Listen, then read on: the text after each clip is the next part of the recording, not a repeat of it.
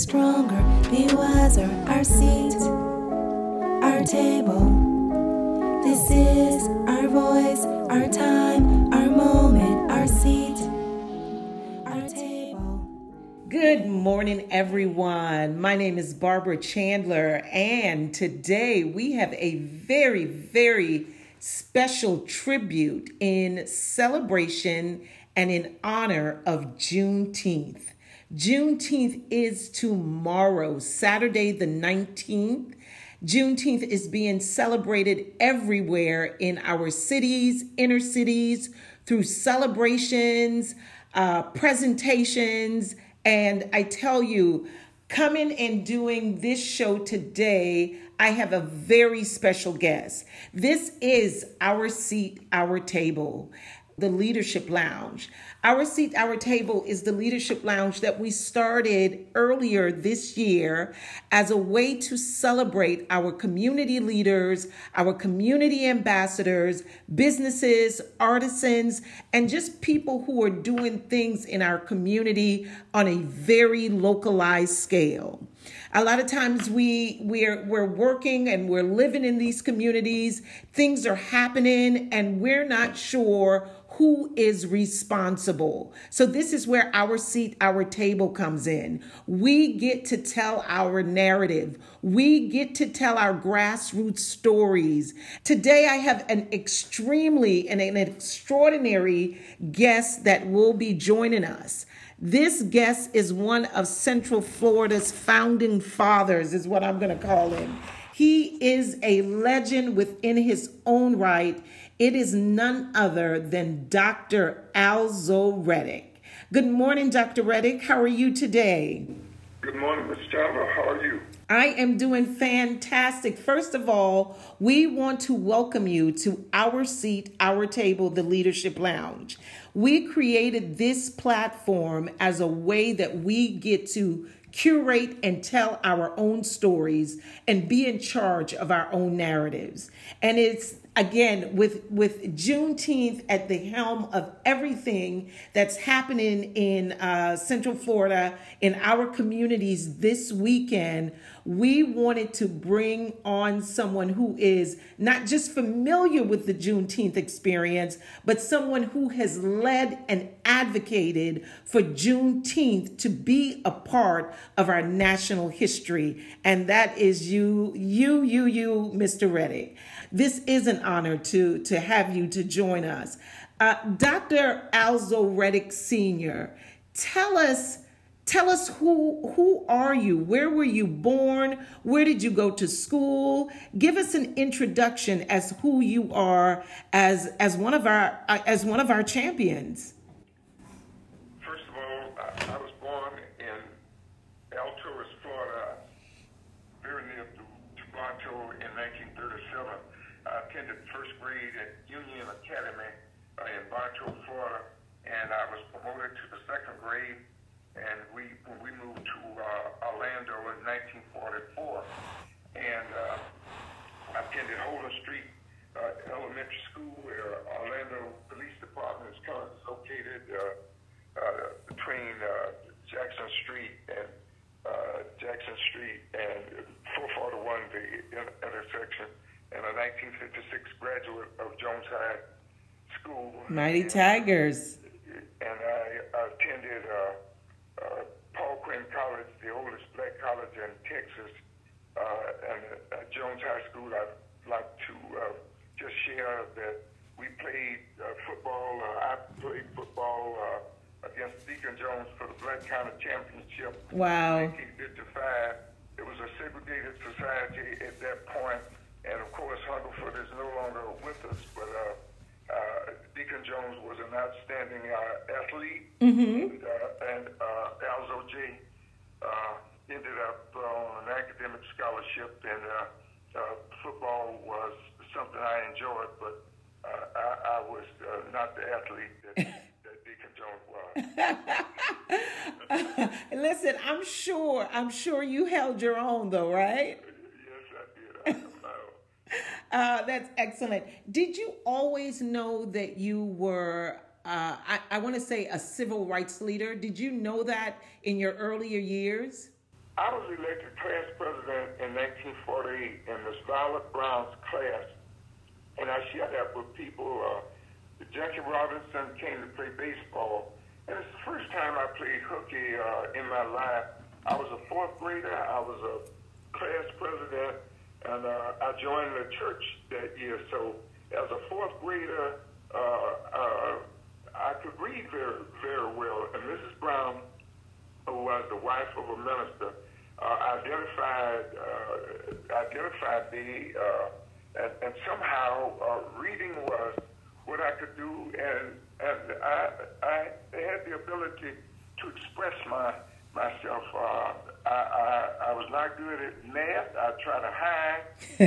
Trying for long division. I couldn't spell, but anything in the newspaper, and that's why I knew that Jackie Robinson was there. So I share that with people, that for me, leadership began with black women that were teachers that told us that integration was coming and we were going to have to compete in the white world at some point in time. And so I give whatever I have accomplished in life, I give to a series of black teachers, primarily Miss Brown and Thelma Vivian Jackson Dudley.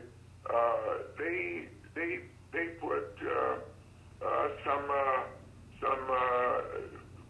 some accomplishment juice in the back of my head, and so that accounted for the activism in school and my interest in politics. And I tell people I've won election, I've lost election, and I regret that I lost elections, but I'm grateful for the people that voted for me down through the years, from my classmates to people that have voted for me through the years. So that began my political career in the fourth grade. And that's an early start. That is a talk about experience. 1948 was a special year, the creation of Egypt, of Israel, Jackie Robinson coming, and of course, Jackie Robinson didn't stay at the Vanderbilt Hotel with the white players. He lived in the Wellsville Hotel, which is on South Street. That is correct. He lived in Dr. Wells' home, which is next to the Wellsville Hotel. And so for people where we have now a black mayor of Orange County and have had a black president, they have no idea in 1948 there were no black firemen, there were no black policemen.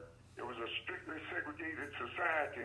But the people that were produced during this time were prepared to assume leadership position once given an opportunity. Exactly. And I say a lot of times, not even given an opportunity, but actually they created opportunities for themselves.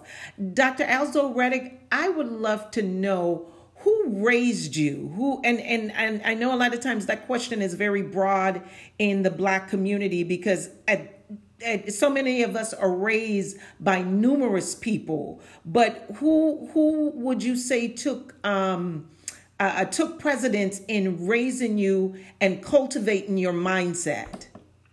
My mother and father were together from their wedding in 1936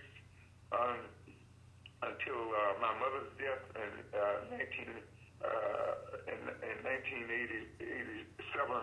and my father died 4 years later, and they were the primary influence.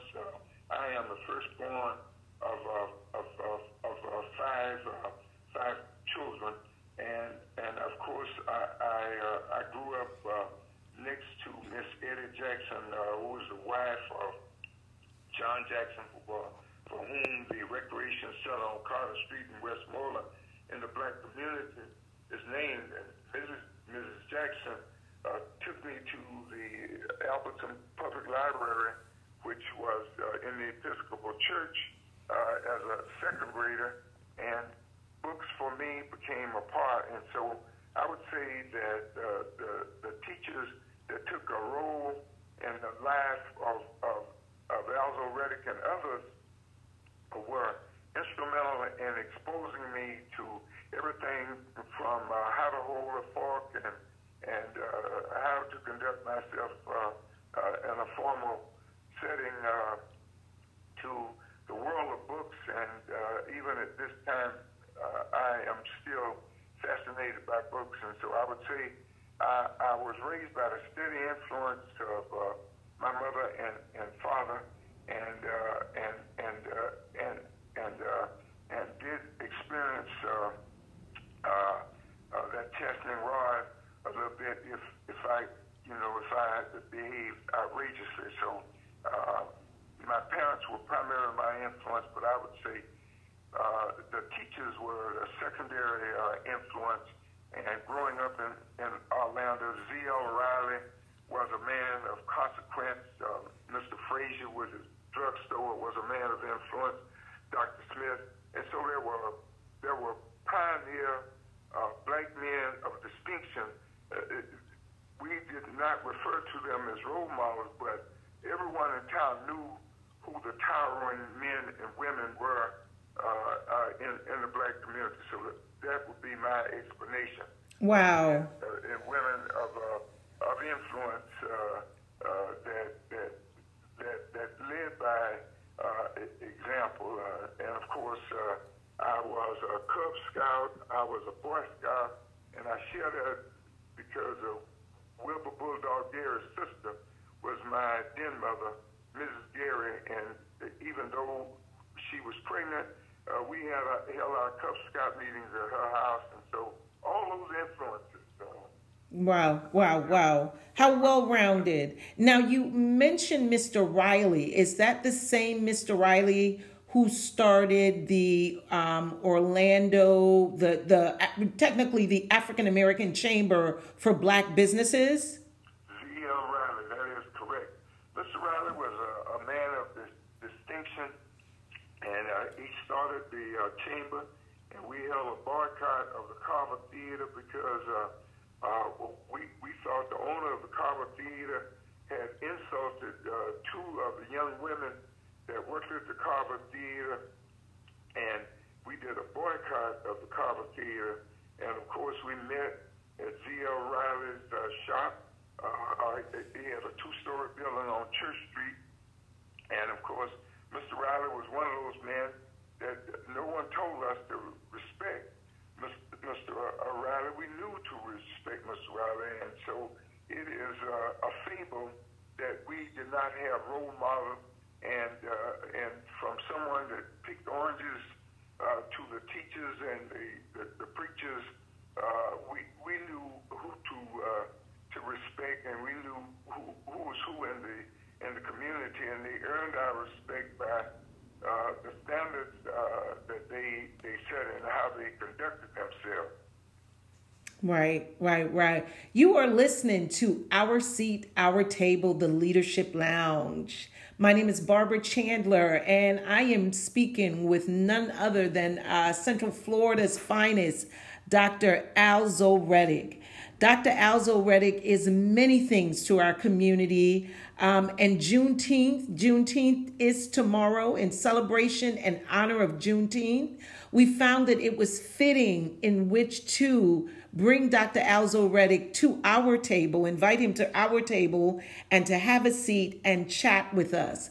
And just to let a few people know, tomorrow in Hannibal Square, we're celebrating Juneteenth. It's called Knowing, Remembering, and Shifting the Narrative. We are going to have a free Father's Day breakfast that is sponsored by Rollins College Black Student Union.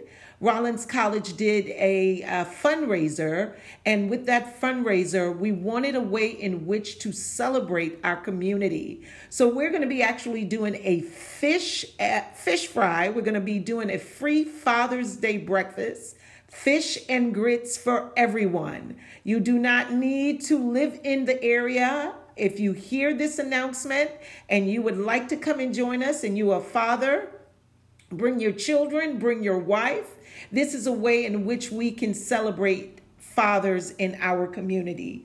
Again, you are listening to Our Seat, Our Table, and we are speaking with Dr. Alzo J. Reddick. Dr. Reddick has kind of given us the history of his upbringing and how he was raised and those who influenced him. And definitely, Dr. Reddick, you come from what we like to call a village upbringing, where everyone took part. They saw that you had something to offer. And as you stated, you knew to respect these people. They did not have to tell you all at the time to respect. To respect people in the community, it was automatic. It was natural. This is always a natural aspect of living in the Black community. Dr. Reddick, what was one of your very first jobs? The first job that I had was as a paper boy. I was a paper boy, and I delivered the Central Florida Times with Brother Hubert. God rest his days. He was a good friend of Coach Levain. He printed a paper called the Central Florida Times, and I also sold the Pittsburgh Courier. The Pittsburgh Courier was called a Sunny Boy paper because there was a informal system of wages that one could wager in the Black community. It was referred to as Cuba Bolita. And the state of Florida now has usurped that. It's called the Florida Lottery. but for me, as a very, very, very senior citizen, I can remember what were called the numbers people. And there were people that played the numbers, and the paper that they saw was a Pittsburgh Courier. And so the Pittsburgh Courier and the Central Florida Times were two of my jobs as a young man. And from, I'm going to say about the second or third grade until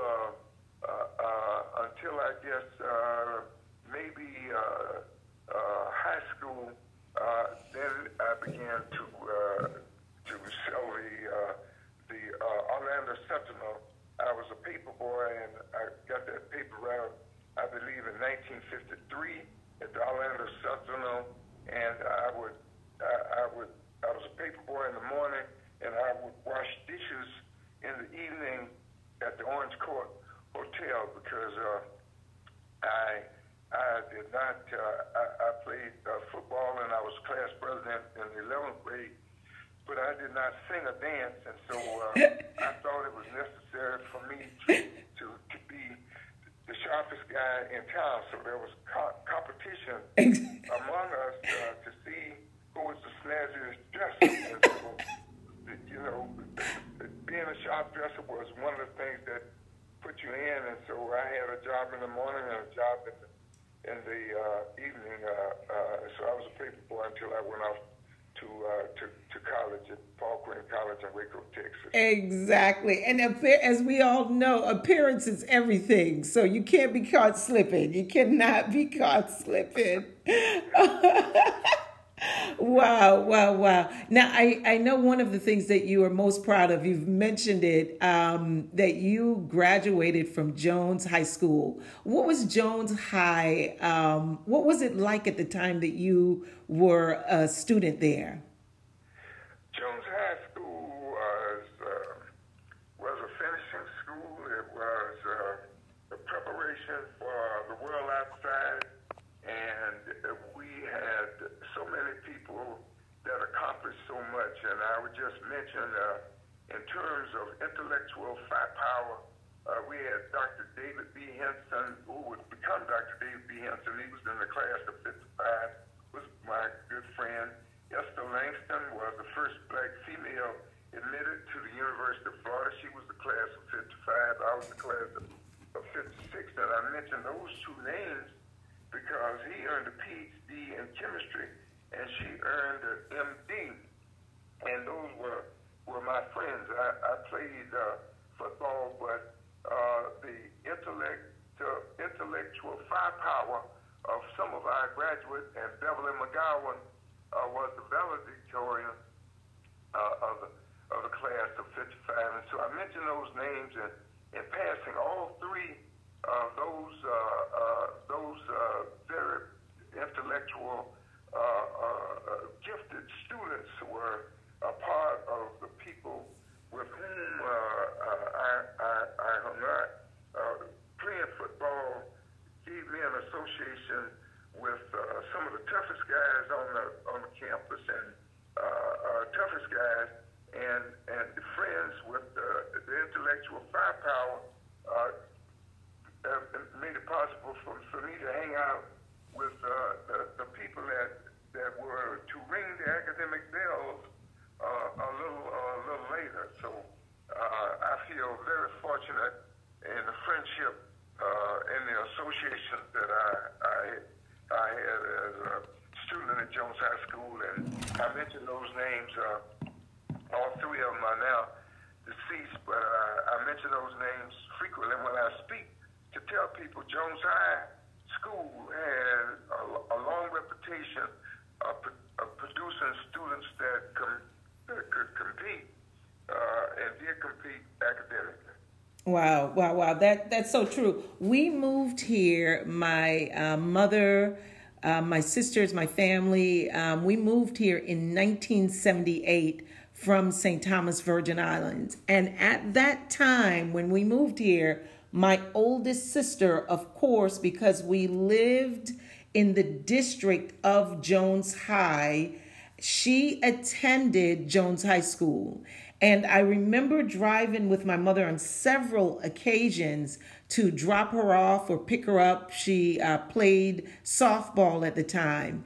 And I have to say, you know, as a little 8-9-year-old girl, looking at all these beautiful Black people, well-dressed, very sophisticated, just confident in who they were and who we are as a people, I wanted to attend Jones High School.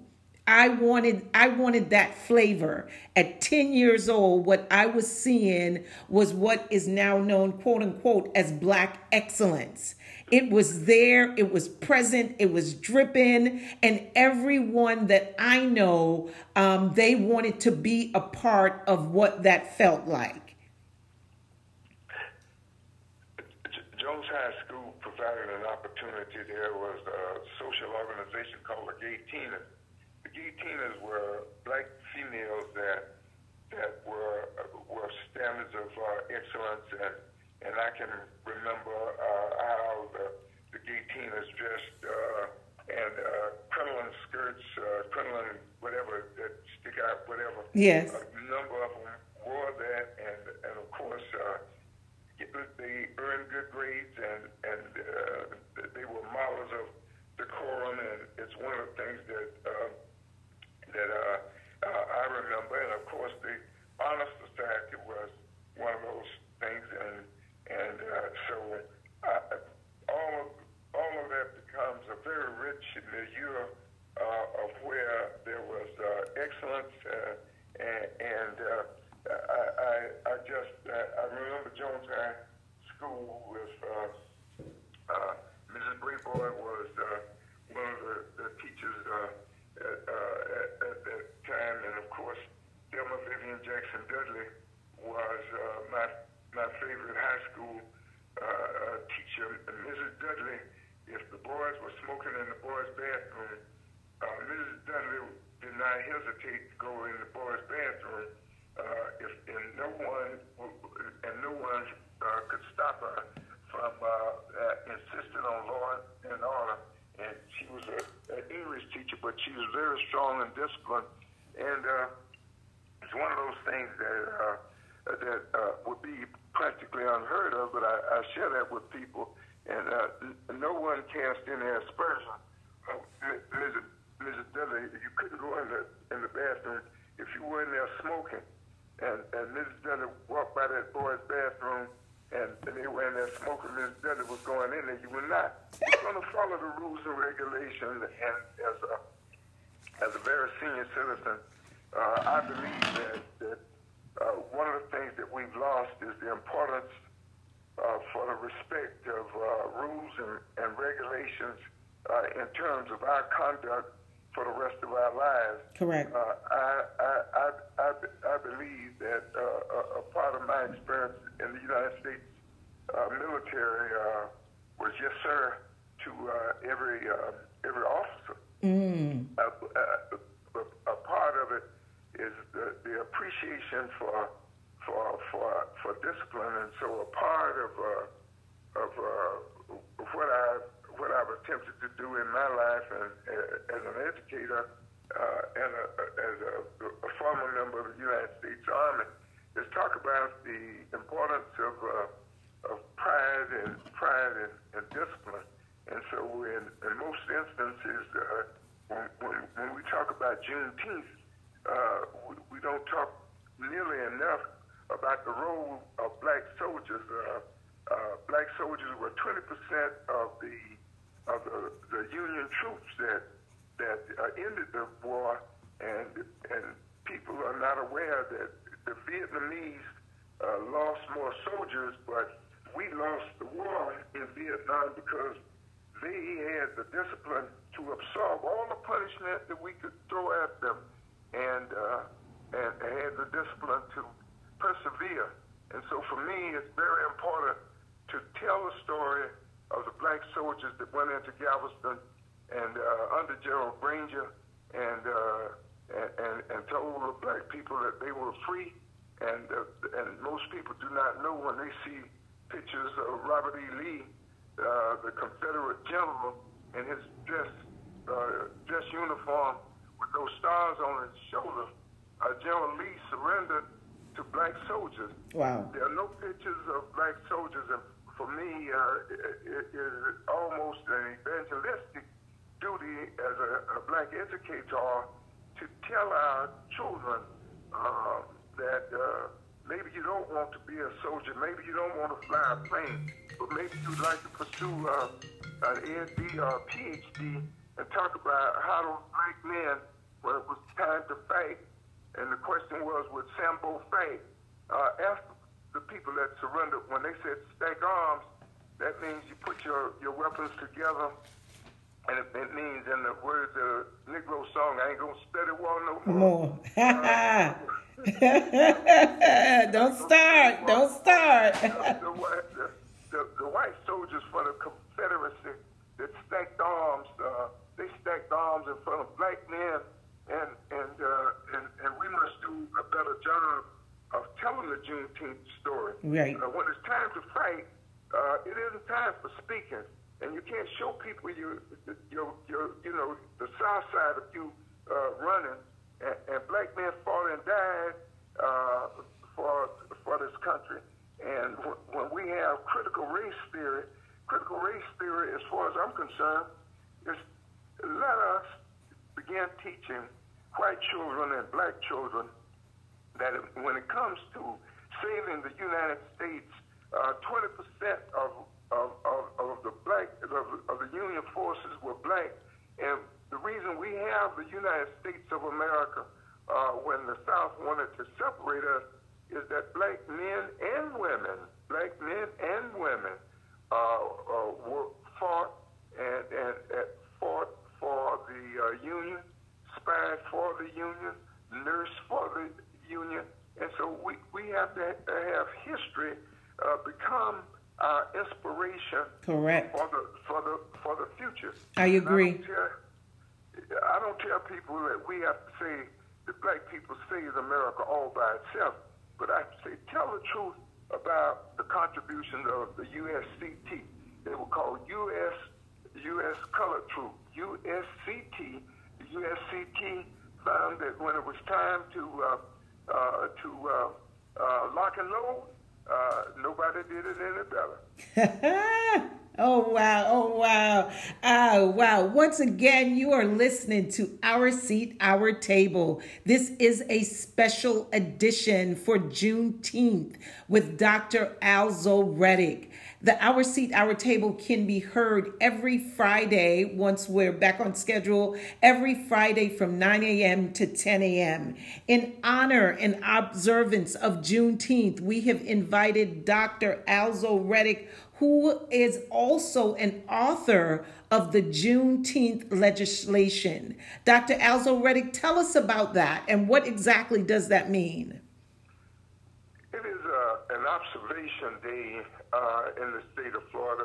Governor Lawton Chiles was the governor of the state of Florida when I passed the bill in 1991.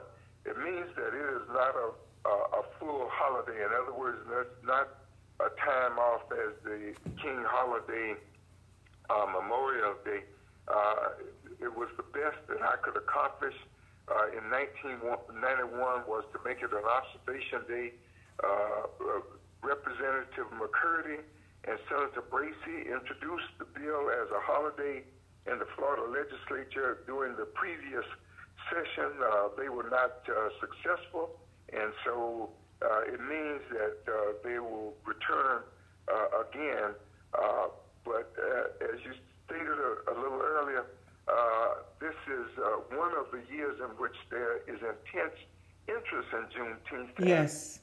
And I think that it is upon us that know a bit more about American history to do more about American history. And by that I mean we should tell our children the truth.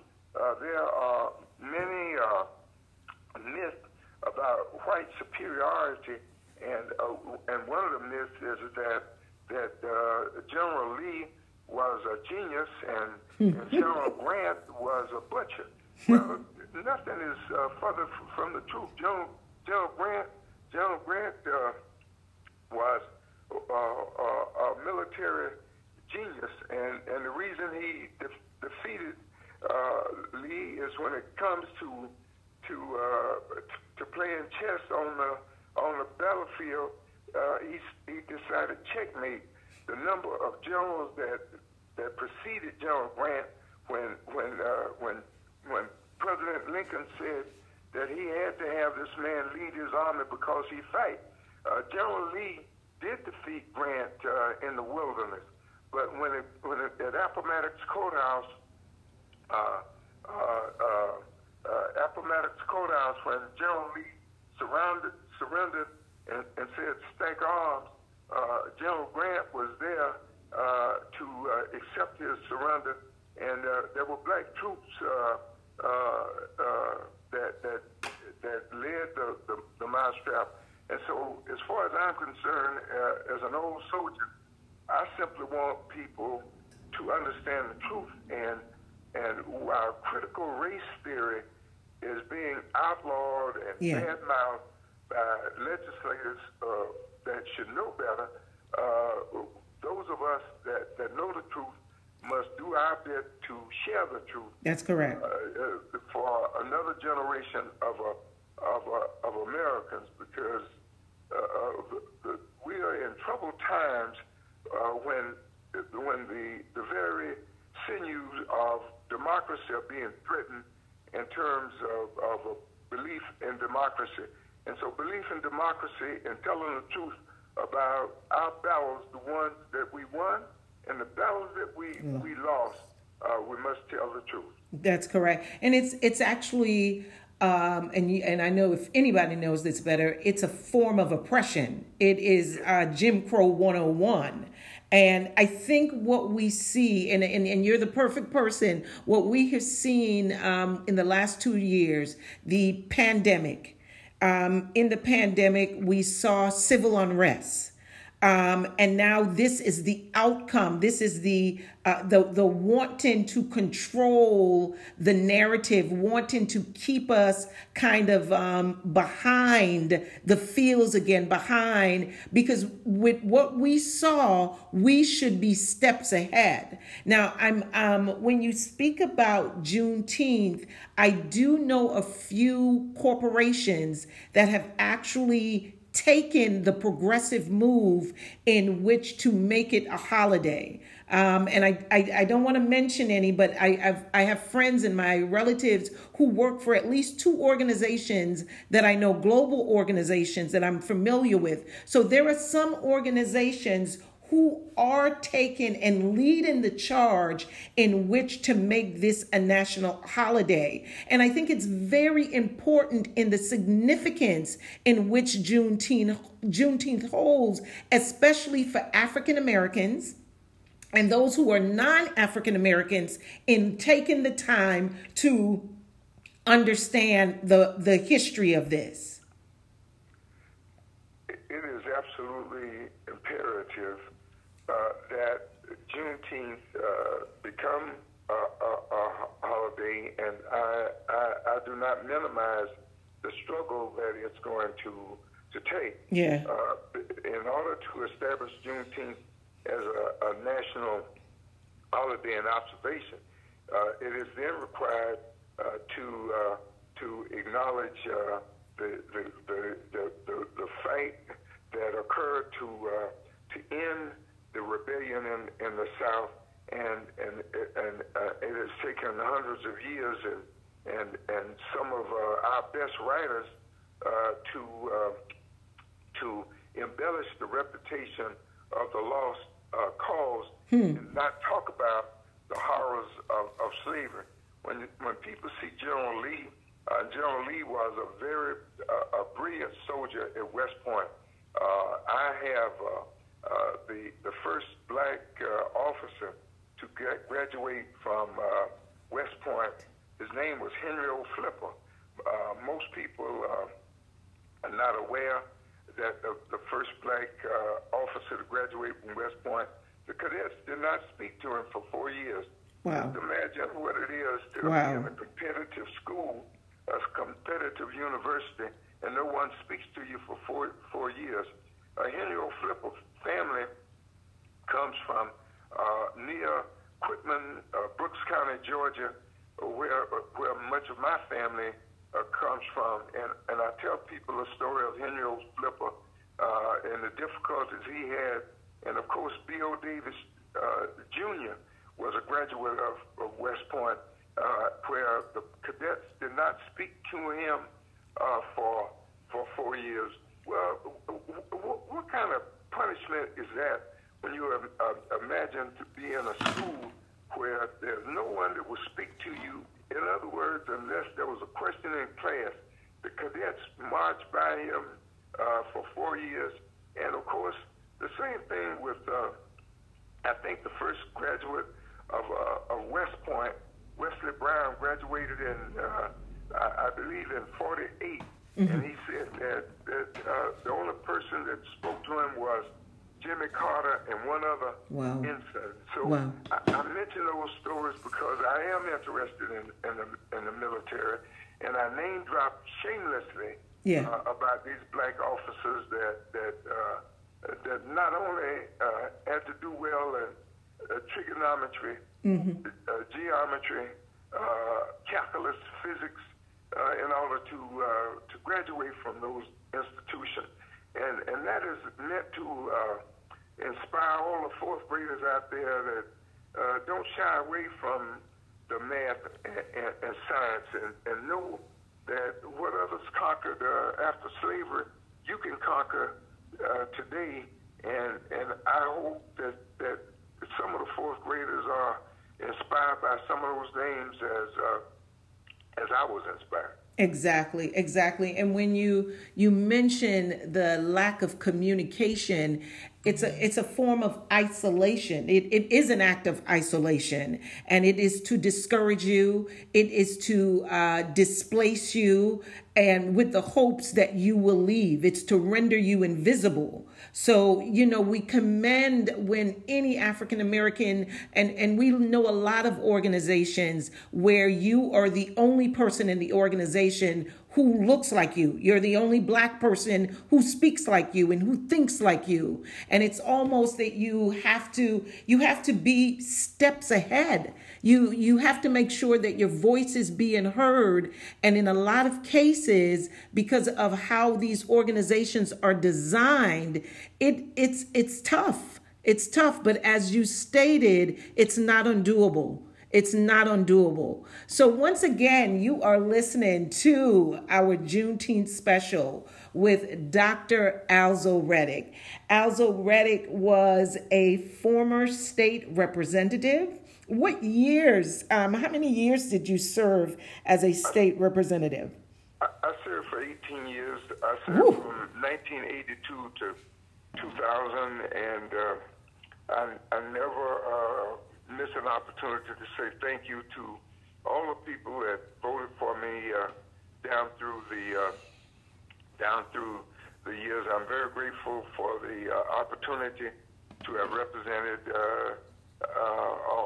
Orange County and Central Florida during my years in the legislature, and I also during my time in the legislature passed some significant legislation involved in Florida A&M University being located here in Orlando, and of course I was the author of the single-member districting, which meant that black people would have an opportunity to serve on the county commission. Whoa, I did not know that. Here I am. The constitutional amendment that made it possible for Mabel Butler to be elected, it was sponsored by the representative from Orlando and the senator from Orlando, George Stewart. I remember was the senator, and I was the representative, and we sponsored the legislation that made it possible to have single-member districting, and Commissioner Butler was elected after I was elected, and put that legislation into law, and that is something that I'm extremely proud of. And there were a number of other things that I did, and of course. Well, we can't overlook those. One of the things that we know you are passionate about are soldiers. And so you're also the founder of Soldiers to Scholars. Tell the audience a bit about that program. Soldiers to Scholars was a program that I initiated at the University of Central Florida. And there has been a severe shortage of black males as teachers, and so in 1994 we secured an appropriation to provide tuition dollars and some housing dollars for people, veterans that were separated with an honorable discharge from the U.S. military to become primarily initially teachers and nurses, emphasis on teachers and nurses, but later we expanded that, and so the program called Soldiers to Scholars, we have a number of graduates beginning in the year 1994 to the present time. The program is now led by a 1978 graduate of Jones High School, Malvin Williams Tyson. So she is a 27-year retired sergeant major from the U.S. Army. But Soldiers to Scholars represented an effort on the part of the university as well as yours truly to provide an opportunity for many of our veterans, many of whom did not have a scholarship. Most people do not understand the educational benefit is a come see, come saw program so far as the universities, the federal government. In many instances, if you did not contribute anything to the GI Bill, you did not have anything once you left. So the GI Bill from World War II to present day has waxed and waned in terms of support for the GI Bill. There was a period, if one did not contribute actively to the GI Bill, one did not have the GI Bill. And so in this instance, the University of Central Florida, and none of this would have been possible without the benefit and the leadership of my boss, Dr. Daniel Hosenbeck, who was a retired now Navy captain who recognized the need to increase the number of black students at the university.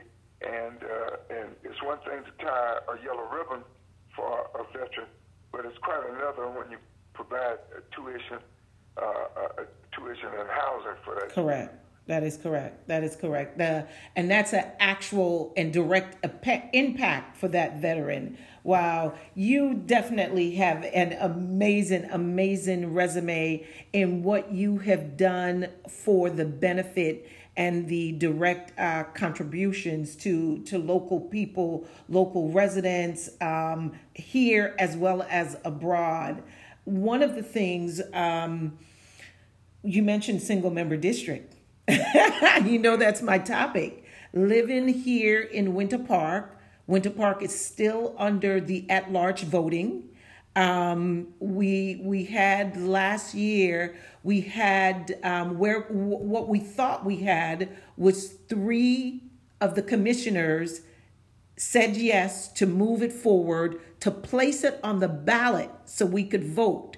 This was in the height of the pandemic, our COVID-19 pandemic.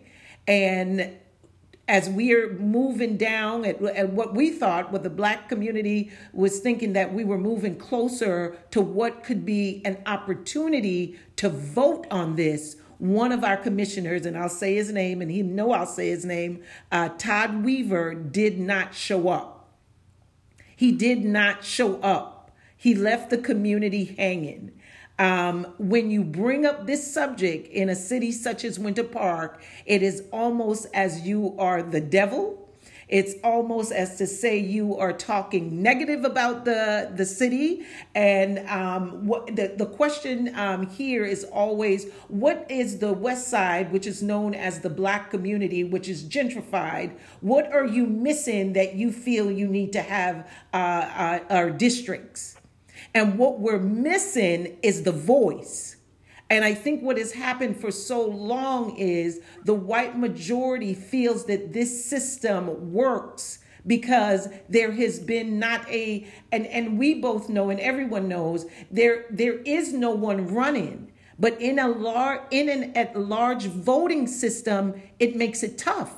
In a community that has been gentrified, a city that is built on wealth, on the power brokers, they have taken away the zeal. They have taken away the vision or the opportunities for anyone to want to step in.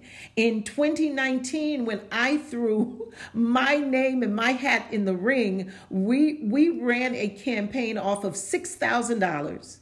$6,000. Well, let me just say, first of all, don't give up. There's more accountability in single-member district. All at once goals are not realized, but there is a representative on city council, on county commission, on the state legislature that's accountable to a number of voters.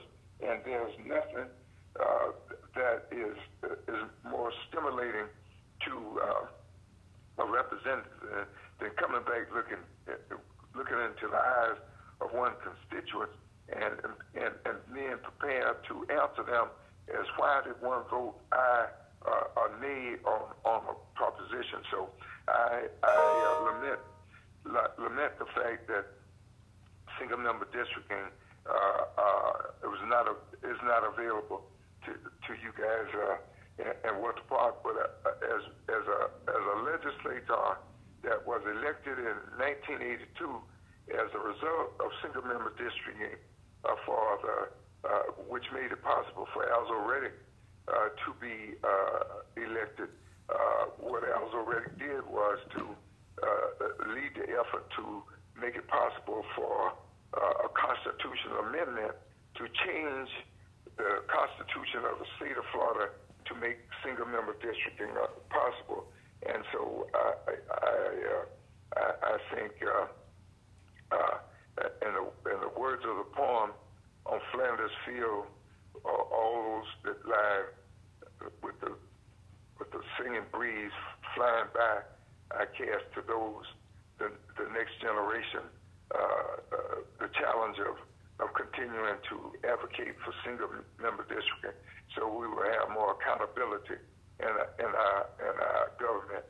And a part of the art of teaching civics is not just in the classroom, but civics must occur in the community. Absolutely. Also. Absolutely, absolutely, absolutely. And it's what you stated in the very beginning. When you see people doing things who look like you, those who are influencing you to do more, again, it gives the next generation reason in why they should get involved. When you take that away and there is no representation of you in the leadership roles, there's no representation in leadership roles, it's almost though as we are, again, I always say we're rendered invisible, as though, and Black leadership it's not a new thing. This has always been a part of our makeup.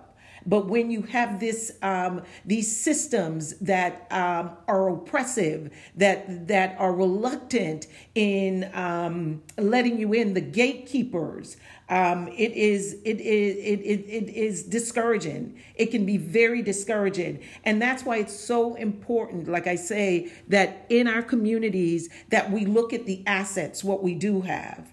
The fact that we can have a robust Juneteenth celebration in historic Hannibal Square, knowing, remembering, and shifting the narrative. We're bringing in community leaders in which to talk about diversity, equity, inclusion, and justice in the business sector, in the environment, as well as in education. And these are the things we have to do on a very grassroots level in order. It's almost like you have to show them. It's almost like you have to show them what you're missing when you do not have us at the table in which to help shape and guide the community that we live in. Absolutely on target. And so I commend the efforts to celebrate the occasion, and to the greater extent that Juneteenth is celebrated, to the greater extent is knowledge disseminated. And to me, knowledge being disseminated has a leveling effect in terms of the ego. Most people are not aware that when a new Caesar was crowned in Rome, as he would ride around the forum, there was someone to remind him that the new Caesar, that you are a man. You are a man. You are not a god. You are a man. And people have forgotten that when the Murrah building was blown up in '95, it was a irate white soldier that by the name of Timothy McVeigh that decided he had been told that black men, that white men were superior soldiers. When it comes to reading a map, when it comes to being able to run all day and run all night, when it comes to being able to escape and hide and eat sometimes caterpillars while you're on the run, he found that caterpillars and there are other edibles on the site that if one is to escape, one has to learn those things and practice those things. And special forces and the Navy SEAL, those individuals are made of the very toughest of mentally and physically. And so I point out that it was a irate soldier that decided in his frustration that he was going to blow up the Murrah building in Oklahoma, killing all those people. Wow. So therefore, it is better to teach our children, all of the children, let's tell the truth about That's right. America. Let's have America become a truth-telling machine Yeah. about what created, not only created America, but continued to hold on to America when we were about to divide ourselves, and that is, in large measure, the contributions of black men and women. And I want to emphasize black men and women. That's right. Many of the women that spied for the U.S. truth, and when it comes to Harriet Tubman didn't just come down and steal slaves to take them on the Underground Railroad. Harriet Tubman spied for was a pathfinder. You can't be successful in the United States Army unless you can read a map. I believe there are several black female rangers now. Well, Harriet Tubman, in my opinion, was the first ranger as far as I'm concerned. Because when you read her exploit and she asked for her pension, she had a difficult time getting her pension. Well, it's one thing to go and steal your brothers and sisters to take them to freedom, but it's another when you helping the Union folk fire ambush some of the Confederates. Well, I want every boy and girl to know that this woman that had been injured as a child had a form of narcolepsy or sleeping sickness of some kind, but nevertheless, when it was time for her to function, she functioned. That's and right. It's better. It is best for the United States, for boys and girls, white and black, all the colors of the rainbow that are represented in this constitutional democracy, that they all hear the truth, learn the truth, and it prepares all of us to make our contribution. Not everyone is as enthusiastic about history as I am. There are other people that see the periodic table of the elements, and they see the most fascinating thing that they've ever seen. Right. And they end up with PhDs and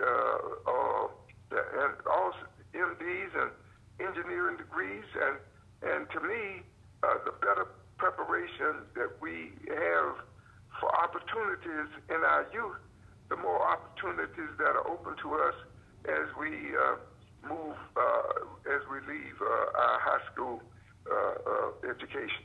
Wow. Once again, you are listening to Our Seat, Our Table Leadership Lounge.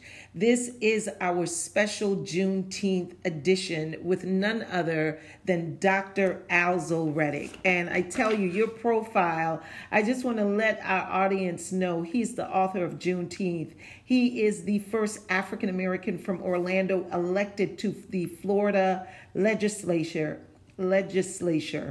Did I say that correctly? Yes. Okay. Yes, exactly. The founder of Soldiers to Scholars, UCF Soldiers to Scholars. He is also the author of Single Member District. I tell you, you have given us so much today. And I am so grateful for this time spent. I've learned so much. I thank you for your work. I thank you for your continued work. I know that you're very involved in the Guardian Care. I did see on the website where you sit on the board. Is that correct? That is correct. That board assignment is coming to an end. I've been president for a long time, and I'm very grateful to the board for selecting me. But we have a new facility. Yes. That is the of the art, and my term of membership on that will be concluding here pretty soon. But it has been a thrill of a lifetime to have been a member, and I'm very grateful to the board and to Miss Eloise Abraham, as well as Mr. Tom Flewellen, Yes.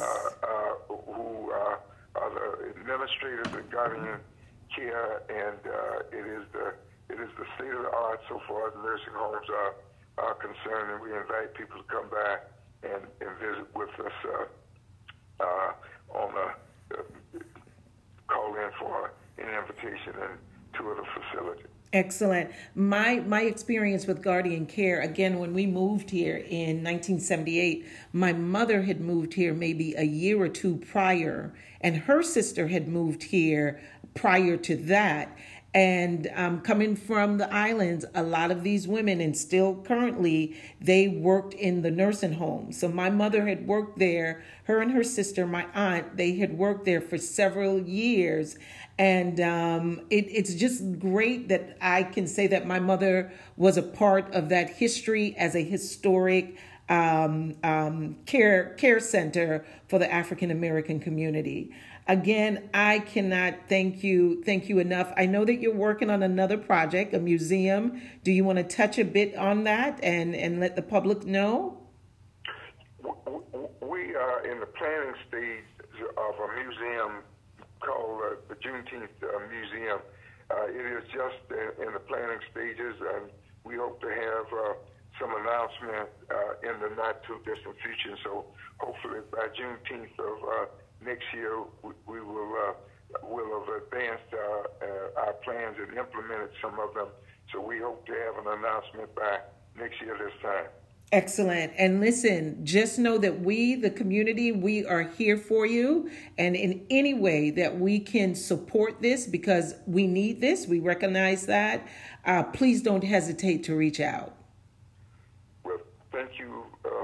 We respect the excellence that you and the leadership that you brought to Hannibal Square, and it is just a thrill every time I'm there, and I encourage everyone to visit Hannibal Square Heritage Center, and I appreciate your kind offer to help us as we're in our early stages of planning for the Juneteenth Museum. Excellent, excellent. Well, thank you for your time, Dr. Alzo Reddick. It has been amazing. It's been educational. It has been it's been a total pleasure, and we look forward to seeing more of your work and being a part of your legacy. Thank you so much. Thank you for the opportunity. Thank you. Absolutely. All the best. Bye-bye. Bye-bye. You are listening to Our Seat, Our Table, the Leadership Lounge. That was a phenomenal interview with Dr. Alzo Reddick. I tell you, make sure you take a moment and research him and what he has done for our local community. As we know, tomorrow is Juneteenth. And just to let you know that we are celebrating in historic Hannibal Square the 6th annual Juneteenth celebration. Knowing, remembering, and shifting the narrative. From 8:30 to 9:30, we're going to have a free Father's Day breakfast in Shady Park. You heard it, fish and grits for everyone. At 10 o'clock, we will welcome Dr. LaVon Bracey. We're going to hear of her civil rights journey around how she integrated Alachua County public school system. Around 11:50, we're going to hear Shifting the Narrative, Diversity, Equity, Inclusion, and Justice.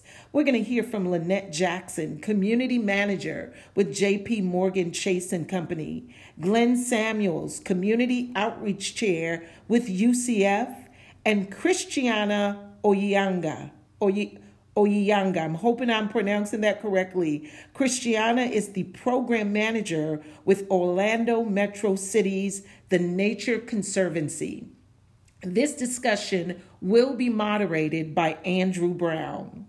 Also, we're going to have with us Jarrett Ahmad Shield. Let me say, this is a pre-recorded interview with Dr. Ruth Edwards. Dr. Ahmad Shield, he's the assistant professor of music at Berklee College, a celebration of Juneteenth and the heritage of Black music. June has turned into be an amazing time in which we get to celebrate Black history. From Black Lives Matter, Juneteenth itself, and now also Black Music Appreciation Month. There is a whole lot to celebrate. I know for the last year, it was the pandemic, civil rights, and we just want to pay respect to those that we lost along the way. Once again, you are listening to Our Seat, Our Table, the Leadership Lounge. My name is Barbara Chandler. Tomorrow is our Juneteenth event in historic Hannibal Square. It begins at 8:30. Also, from 2 to 4, we have the opening exhibition at the Hannibal Square Heritage Center. You will see preserving the past and looking towards the future. The exhibition opens from 2 to 4 right after our Juneteenth celebration, or I should say as a part of our Juneteenth celebration. We are in Hannibal Square. 721 New England is the community center where the panel discussions will take place. And right across the street is the Hannibal Square Heritage Center, where you're going to see the collection, our collection on display. Everything here tomorrow is free. There will be barbecue. The barbecue is not free. That will be done by Ward Chapel. So we want you all to come out, celebrate, support, and just be amongst the people. Once again, my name is Barbara Chandler, and you are listening to Our Seat, Our Table. Make it a great day. Our seat, our table. This is our voice, our time, our moment, our seat, our table. Yeah. Hey. Our seat, our table.